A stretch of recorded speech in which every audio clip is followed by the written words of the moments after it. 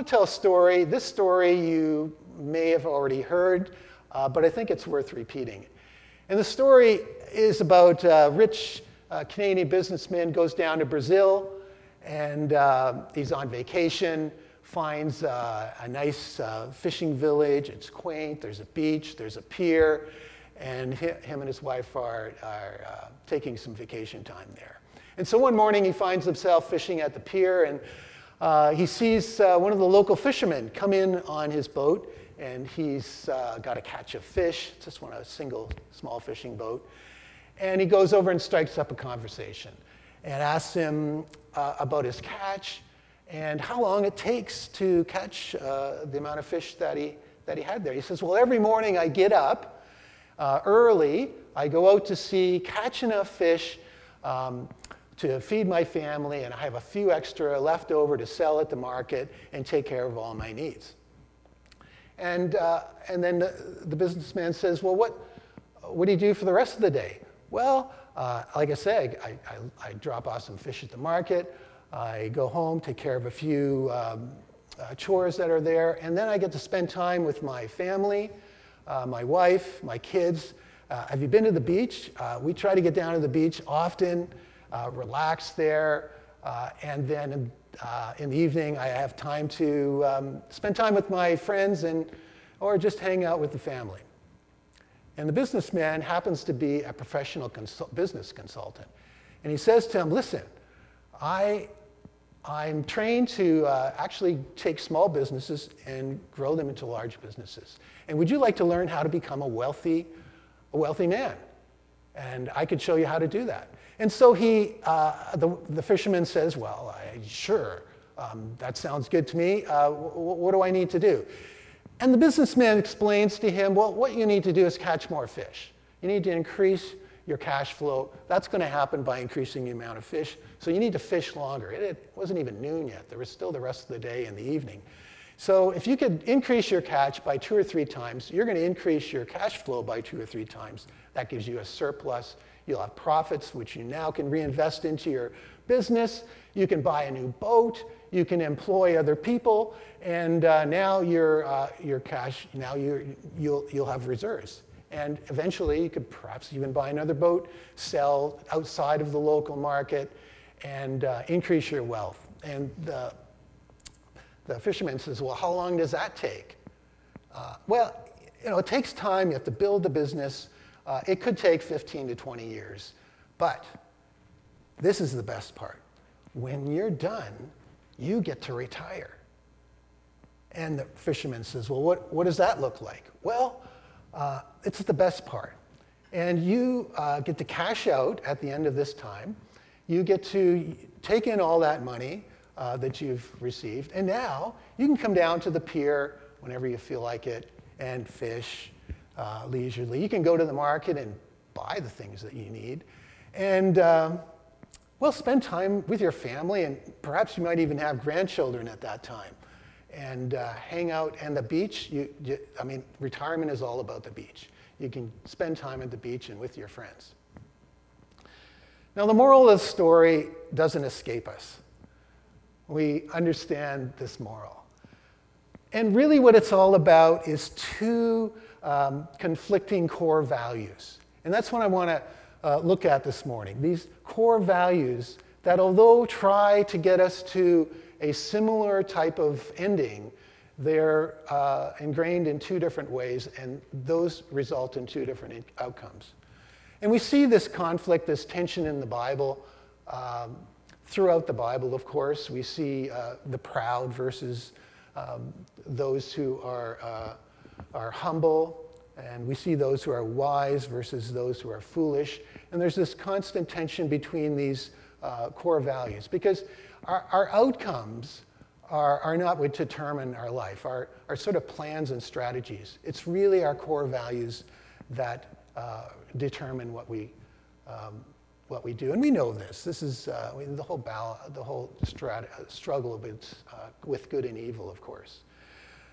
But in James 3, and this is what I want to talk about, he talks about 2 opposing value systems that work against each other. I'll just hold on that, Mike. And he talks about these two value systems that perhaps we don't talk about. And he talks about the two wisdoms, that there are two different types of wisdoms. Now, I don't know about you, but when I think of wisdom, I think of it singularly, usually. We can see wisdom. We can hear it.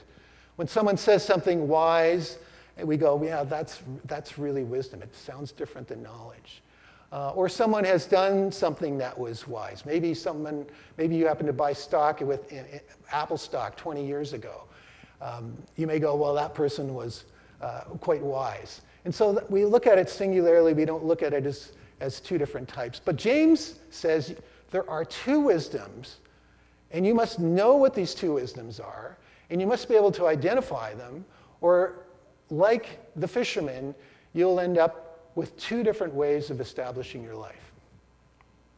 So, Mike, we'll look at James 3 here now, and we'll read what it says starting in verse 13. Who is wise and understanding among you? Let him show it by his good conduct, by deeds done in humility that comes from wisdom. Now, I don't know about you, but typically wisdom I listen for. I look for the outcome. James says, this wisdom, we're looking for good conduct. But if you harbor bitter jealousy and selfish ambition in your hearts, do not boast in it or deny the truth. For such wisdom, this other wisdom, does not come from above. It's earthly, it's unspiritual, it's even demonic. For where jealousy and selfish ambition exist, there will be disorder and every evil practice. And this morning, I don't want to look so much at earthly wisdom. We see that every day. I want to really look at how the Bible and how James and how Scripture defines and identifies and how we can recognize godly wisdom. And here it is. But the wisdom from above, you ready, is first pure, then peace-loving, then gentle, then accommodating, then full of mercy and good fruit, and impartial and sincere, peacemakers who sow in peace reap the fruit of righteousness. Now, if I was asked to kind of define wisdom or talk about godly wisdom, I'd probably say in terms of good judgment and wise words and good counsel and things like that. I wouldn't use a description like this. And yet James says this is the very basis of wisdom. It's in character. It's defined by character. It's what you can see, what someone can show. And as I looked at this list and of these attributes, and I said, where have I seen this list before? And I ask you, where have we seen this list? Where have we seen these attributes? Now you may say, right on. That's exactly where I went. And I thought, there's the Beatitudes. The Sermon on the Mount describes this. And as James says, this is wisdom, I go to the Beatitudes and I go to the Sermon on the Mount, and I look at what's going on here at the Sermon on the Mount. And let's just step back and see what's happening, because typically we will study the Sermon on the Mount, and we'll just study the Beatitudes, and we'll look at them independently. We'll extract various things. The Sermon on the Mount is really a sermon of 30 sermonettes. And so to try to share all that in one time would be a challenge. But if we back up and try to get the big picture of the Sermon on the Mount, the Sermon on the Mount happens early in the ministry of Christ. Really, chapter 5 of the New Testament in Matthew. So prior to that, Jesus had spoken in the temple, he had done miracles, he had attracted attention, but he really hadn't defined his ministry. And what's happening here in the Beatitudes and the Sermon on the Mount is Jesus is sharing his platform. He's gathered up the people and his disciples and has initiated, this is what we're going to do. Okay, he has already got some gathering. He's already got his disciples. He's got a following of people, and they've been attracted. But now he's saying, okay, this is where we're going. This is what we're going to do to usher in the kingdom of God. This is what's going to happen. And so he speaks to us. We know that he's giving this message to his disciples. There's already a crowd of people. And he says to the disciples, we're going to go up to the mountainside. And I've got something important to say. So I want you to come with me up to the mountainside. We're going to review the Sermon on the Mount in context of God's wisdom, in context of this platform. Right now, we're going through municipal elections. And if you were to go to one of these town hall meetings or whatever and listen to a potential candidate, they're going to lay down everything that they're going to do. If you want to follow me, if you want to elect me, this is what I'm going to do. And this is what I'm going to do for you. And this is what I stand for. This is what I believe. This is what the very essence, my core values. And Christ is doing this in the Sermon on the Mount. He's giving his platform. If you're going to follow me, this is where we're going. Now, it's interesting because if you go to one of these municipal town hall meetings, most politicians will tell you what they're going to do for you and how you will benefit. And does that sound a little bit like selfish ambition? The wisdom of this world? And the reason it's used is because it works. We like to hear what will benefit us. We like to hear and know what will make our life better. But Jesus in the Sermon on the Mount goes nowhere in that direction. In fact, he says, what I'm going to tell you, or he doesn't say this, but we can determine from it, that the outcome here is what you will do for me and what you will do for one another and what it will cost you. Not the sort of thing that you lay down as a platform if you're trying to attract a following. So what he's doing is laying down the cost. So what I'm going to do here in the next few minutes is perhaps we need a miracle in itself, because what I want to do is share the weight of the Sermon on the Mount, which could have taken hours to preach. Some say perhaps even days. And I want to consolidate that down into perhaps 5 or 6 minutes.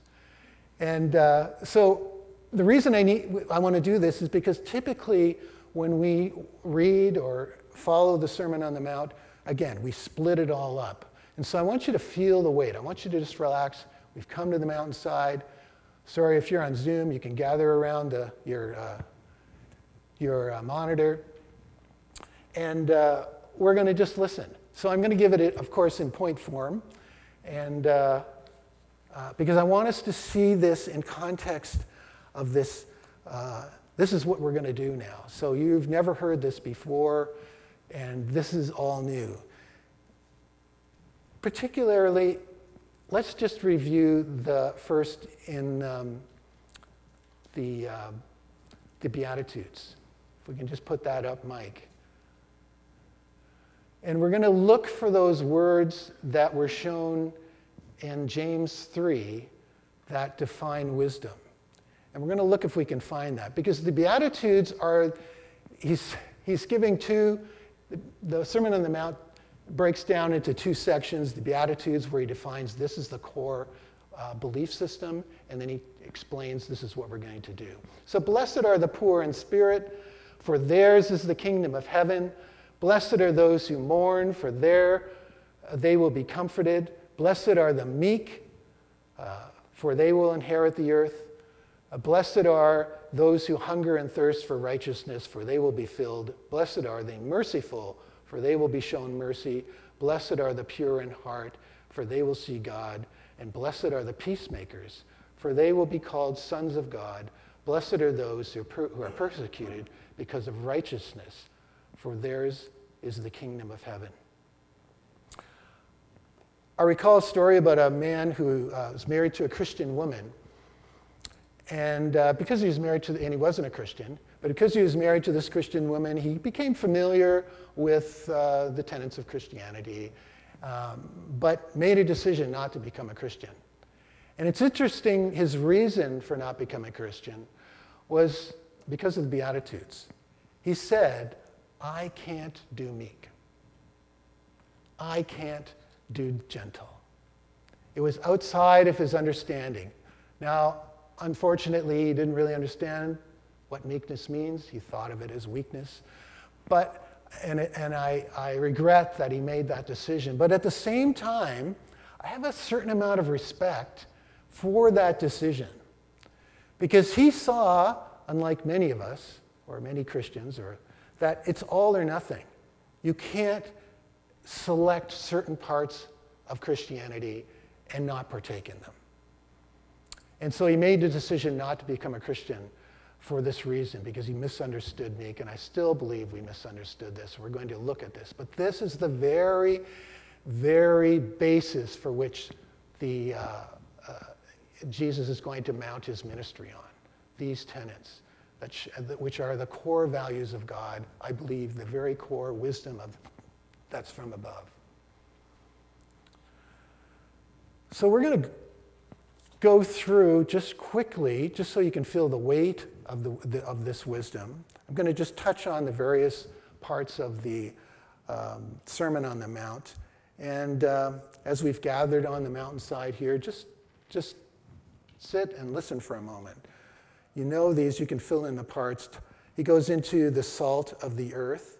But if the salt loses, you are the salt of the earth. But if you lose its saltiness, how can it be made salty again? You're the light of the world. Don't hide what's been done. I have not come to abolish the law or the prophets. I have not come to abolish them, but to fulfill them. I tell you that unless your righteousness surpasses that of the Pharisees and the teachers of the law, you will certainly not enter the kingdom of heaven. The bar is raised. He speaks of murder. And through the Sermon on the Mount, he'll often say, this is the way you know it to be, but now it's like this. And he pronounces a number of these scriptures, or a number of these words, starts that. So he says in verse 21, you have heard that it was said to the people long ago, but you will not murder, and anyone who murders will be subject to judgment. But I tell you that anyone who is angry with a brother or sister will be subject to that judgment, even if you call him a fool. And he talks about adultery. You've heard what it was said, you shall not commit adultery. But I tell you that anyone who looks at a woman lustfully has already committed adultery. Talks about divorce, and then oaths. Let your yes be yes, and your no be no. They've never heard this before. Eye for an eye. You have heard that it was said, eye for an eye, tooth for a tooth. But I tell you, do not resist an evil person. If anyone slaps you on the right cheek, turn to the left. Love your enemies. And you have heard that it was said, love your neighbors and hate your enemy. But I tell you, love your enemies and pray for those. And by the way, and that's my conclusion, be perfect. Therefore, as your heavenly Father is perfect. You with me? Okay, this is where we're going. Giving to the needy. Be careful not to practice your righteousness in front of others, to be seen by them. You'll have your reward in heaven. And then he inserts the Lord's Prayer in here. Okay, and why has he inserted the Lord's Prayer? Because this is the way we used to pray. This is the way you used to pray, but this is the way we're going to pray now. It's this new dispensation. It's this new understanding. And so we know the Lord's Prayer, but that's how. And how does the Lord's Prayer start? Our Father, who art in heaven. Where's that humility? Does that come? James 3, Beatitudes. This is the wisdom of God. Fasting. When you fast, do not look somber. Treasures in heaven. Do not store up for yourselves treasures on earth, where moths and vermin destroy and where thieves break in, but store up your treasures in heaven. And no one can serve two masters. Either you will hate one or love the other. And by the way, don't worry. Stop worrying. I tell you, do not worry about your life or what you will eat or drink, or about your body. Therefore, do not worry about tomorrow, for tomorrow will take care of itself. Each day has enough trouble of its own. And judgment, do not judge, or you too will be judged. For in the same way you judge others, you will be judged, and the measure you use, it will be measured to you. Why do you look at the speck of sawdust in your brother's eye and pay no attention to the plank in your own? If you need something, ask, seek, and you shall receive. The narrow and wide gates. Enter through the narrow gate, for wide is the gate and broad is the road that leads to destruction. Watch out for false prophets, for they will come to you in sheep's clothing. And not everyone says to me, Lord, Lord, will enter the kingdom of heaven, but only the one who does the will of the Father. And then he concludes the Sermon on the Mount with a scripture and a story and a parable that we are super familiar with. And this parable, and this story, and this scripture often gets extracted out of context with what we have heard. And that's why I've wanted to read this. For he concludes by saying, and you may say, is this really wisdom? Is this really God's wisdom? But he concludes by saying, therefore, everyone who hears these words of mine and puts them into practice is like what? A wise person who built his house on the rock. And the rain came down, and the streams rose, and the winds blew and beat against the house, yet it did not fail, because it had its foundation on the rock. Now, where is the foundation spoken of here? It says, therefore, everyone who hears these words of mine. And what are the words that he just spoke? It's the Sermon on the Mount. This is the foundation. This is what we build on. Jesus has laid out his strategic plan. This is where we're going. This is how we're going to do it. And if you're going to stand firm, it's on these words that we.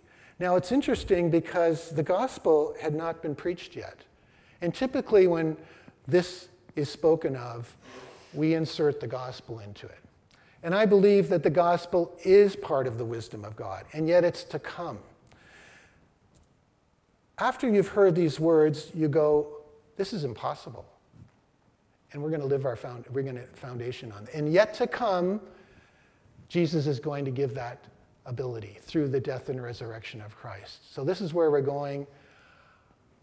This is how we're going to do it. So in the future, God will give us the Holy Spirit. But in this case, he's just laying the foundation and the footing of where he's going.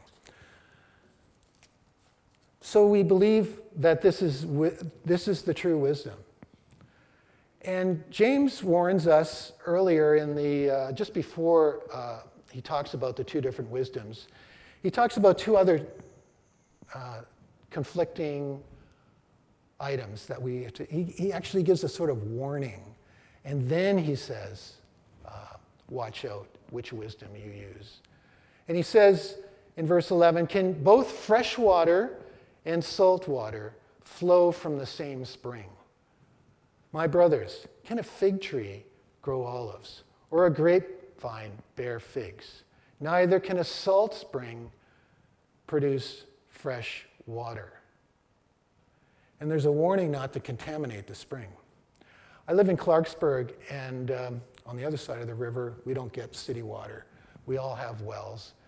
And so we have to watch our water and be careful it doesn't become contaminated. Now, in rural and even in the urban area, one of the chief contaminants is salt put on roads. And the salt, over years, seeps its way down into the aquifer and contaminates the water. Most wells that are near a roadside will show some degree of salt contamination. And once it's in there, you can't get it out. And James is warning, careful that you don't get your wells contaminated. Now, typically, when we think of the church historically, when we think of being contaminated, we think of keeping ourselves from the world or worldliness and don't get tainted by the world. And so the church has historically pulled itself away. And that's not what's being told here. In fact, Jesus said, go into all the world. Go into all the world. And he associated with everyone, from the worst to the best. But he's saying, but we're being warned of what we drink. Now, I love to swim in Georgian Bay. And some days it's really clear and clean, and some days it's got some particulate in it. And I don't mind immersing myself right in the water, but I'm not going to open my mouth and drink that. And so we need to be careful with wisdom. If we don't define it separately, if we can't identify the worldly wisdom from the godly wisdom, then we will drink from a well and contaminate ourselves and not even know it. So on our well at home, we have filters. And those filters take the contaminants out prior to us drinking the water. So we always have clean water. But without those filters, we just drink out of the water, and there could be salt in it, and what do I know? And so we had the water tested, and we know what's in the water. We've added those filters. So what filters do we have in our life? If I don't have a filter, if I don't filter what I listen to, if I don't filter what I listen to on the internet, if I don't filter what I listen to from others who are around me, if I don't use a filter at all, how do I know that those contaminants aren't getting through? The core to this is the wisdom that has been given to us in the Sermon on the Mount. Being able to identify and define this true wisdom. So when you hear someone speak, if you hear an interesting conversation, if you hear something that sounds like truth, something that looks like wisdom, hold up the Sermon on the Mount to that. Hold up the Beatitudes. Am I hearing something that I like, but the person doesn't have this character? They're not meek, they're not gentle. Should I listen to them? So we need those filters. And we need to put those filters in our life. And so I would encourage you this week or in the weeks to come to review the Beatitudes. Review what you're listening to. Review those sites that you go to. And say, is this consistent with what I'm seeing here? Now be careful, because what I'm hearing now is that the church is under such threat right now, and we see it. The church is threatened. We're seeing people leaving the church. We're seeing the church being attacked. Those things that we have considered sacred are being questioned in such a way like never before. And because that there is such a threat, that perhaps the Beatitudes have to be put aside for now. That certain conditions require that we need to take up different weapons. And there's no such exemption that I see here. There's no such consideration. I mean, even Jesus said, we're going to be persecuted. They're going to call all kinds of evil things against you. There's going to be an attack on us. And he said, that's part of the wisdom. It's included. So sometimes we misunderstand this tension, this fight, this battle. And there's those who take on a form that we're just going to be meek and let just whatever happens, and that's what is described as sort of meekness. And we kind of take on that weakness role. And I want to look at the story of David and Goliath just for a moment. We know the story. And I think it exemplifies the two wisdoms. For here we see the Goliath, a boastful man, strong, courageous. He has self-confidence. He has a history of winning battles. This is the man you want. He has defeated so many that he's created fear amongst his enemies. And that fear was certainly apparent in Israel as they were confronting this giant. They knew what they were up against. And they couldn't find anyone who would do it because they knew what would happen. Even with the armor and with the weapons they had. And so in comes David, and it's often spoken of this in this story and in this context as David being this super courageous person. And I don't want to put that down. I believe he was courageous. But there's another part of this, that he was just willing to take a stand and fight this battle, but not with the weapons that were given to him. Because they were told, and the king said, here, take these weapons of mine and fight this. You'll need this. And he said, no, those aren't the weapons. I can't use those weapons. And he knew they wouldn't work. They would just hold him down. They would just weigh him down.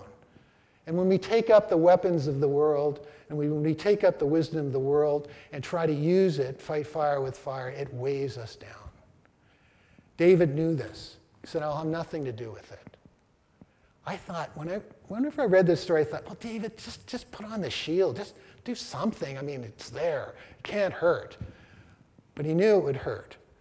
And so he goes out, not with the confidence of that Goliath had. He didn't come with the self and the blustery. He came in with a humility and a meekness, and yet at the same time, great courage to stand.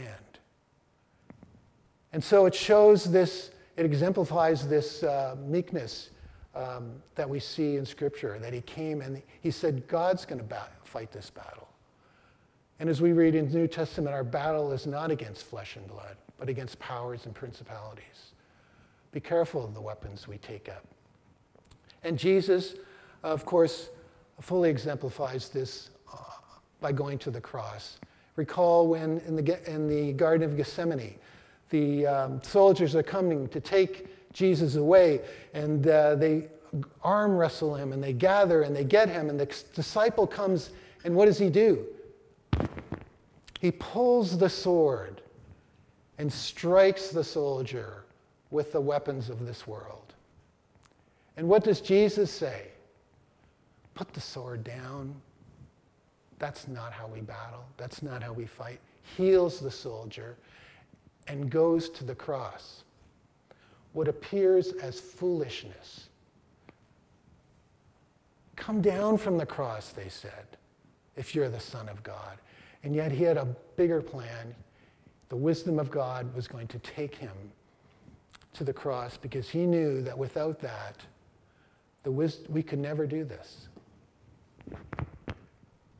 It would just be the law again. It would be replacing the old law with a new law, a higher law the old law was hard enough, but now there's this be perfect law. And that would only happen by him going to the cross and by giving us the Holy Spirit so that we could fulfill this. And so he said, if you want to follow me, do the same. Take up your cross and follow me. Let's pray.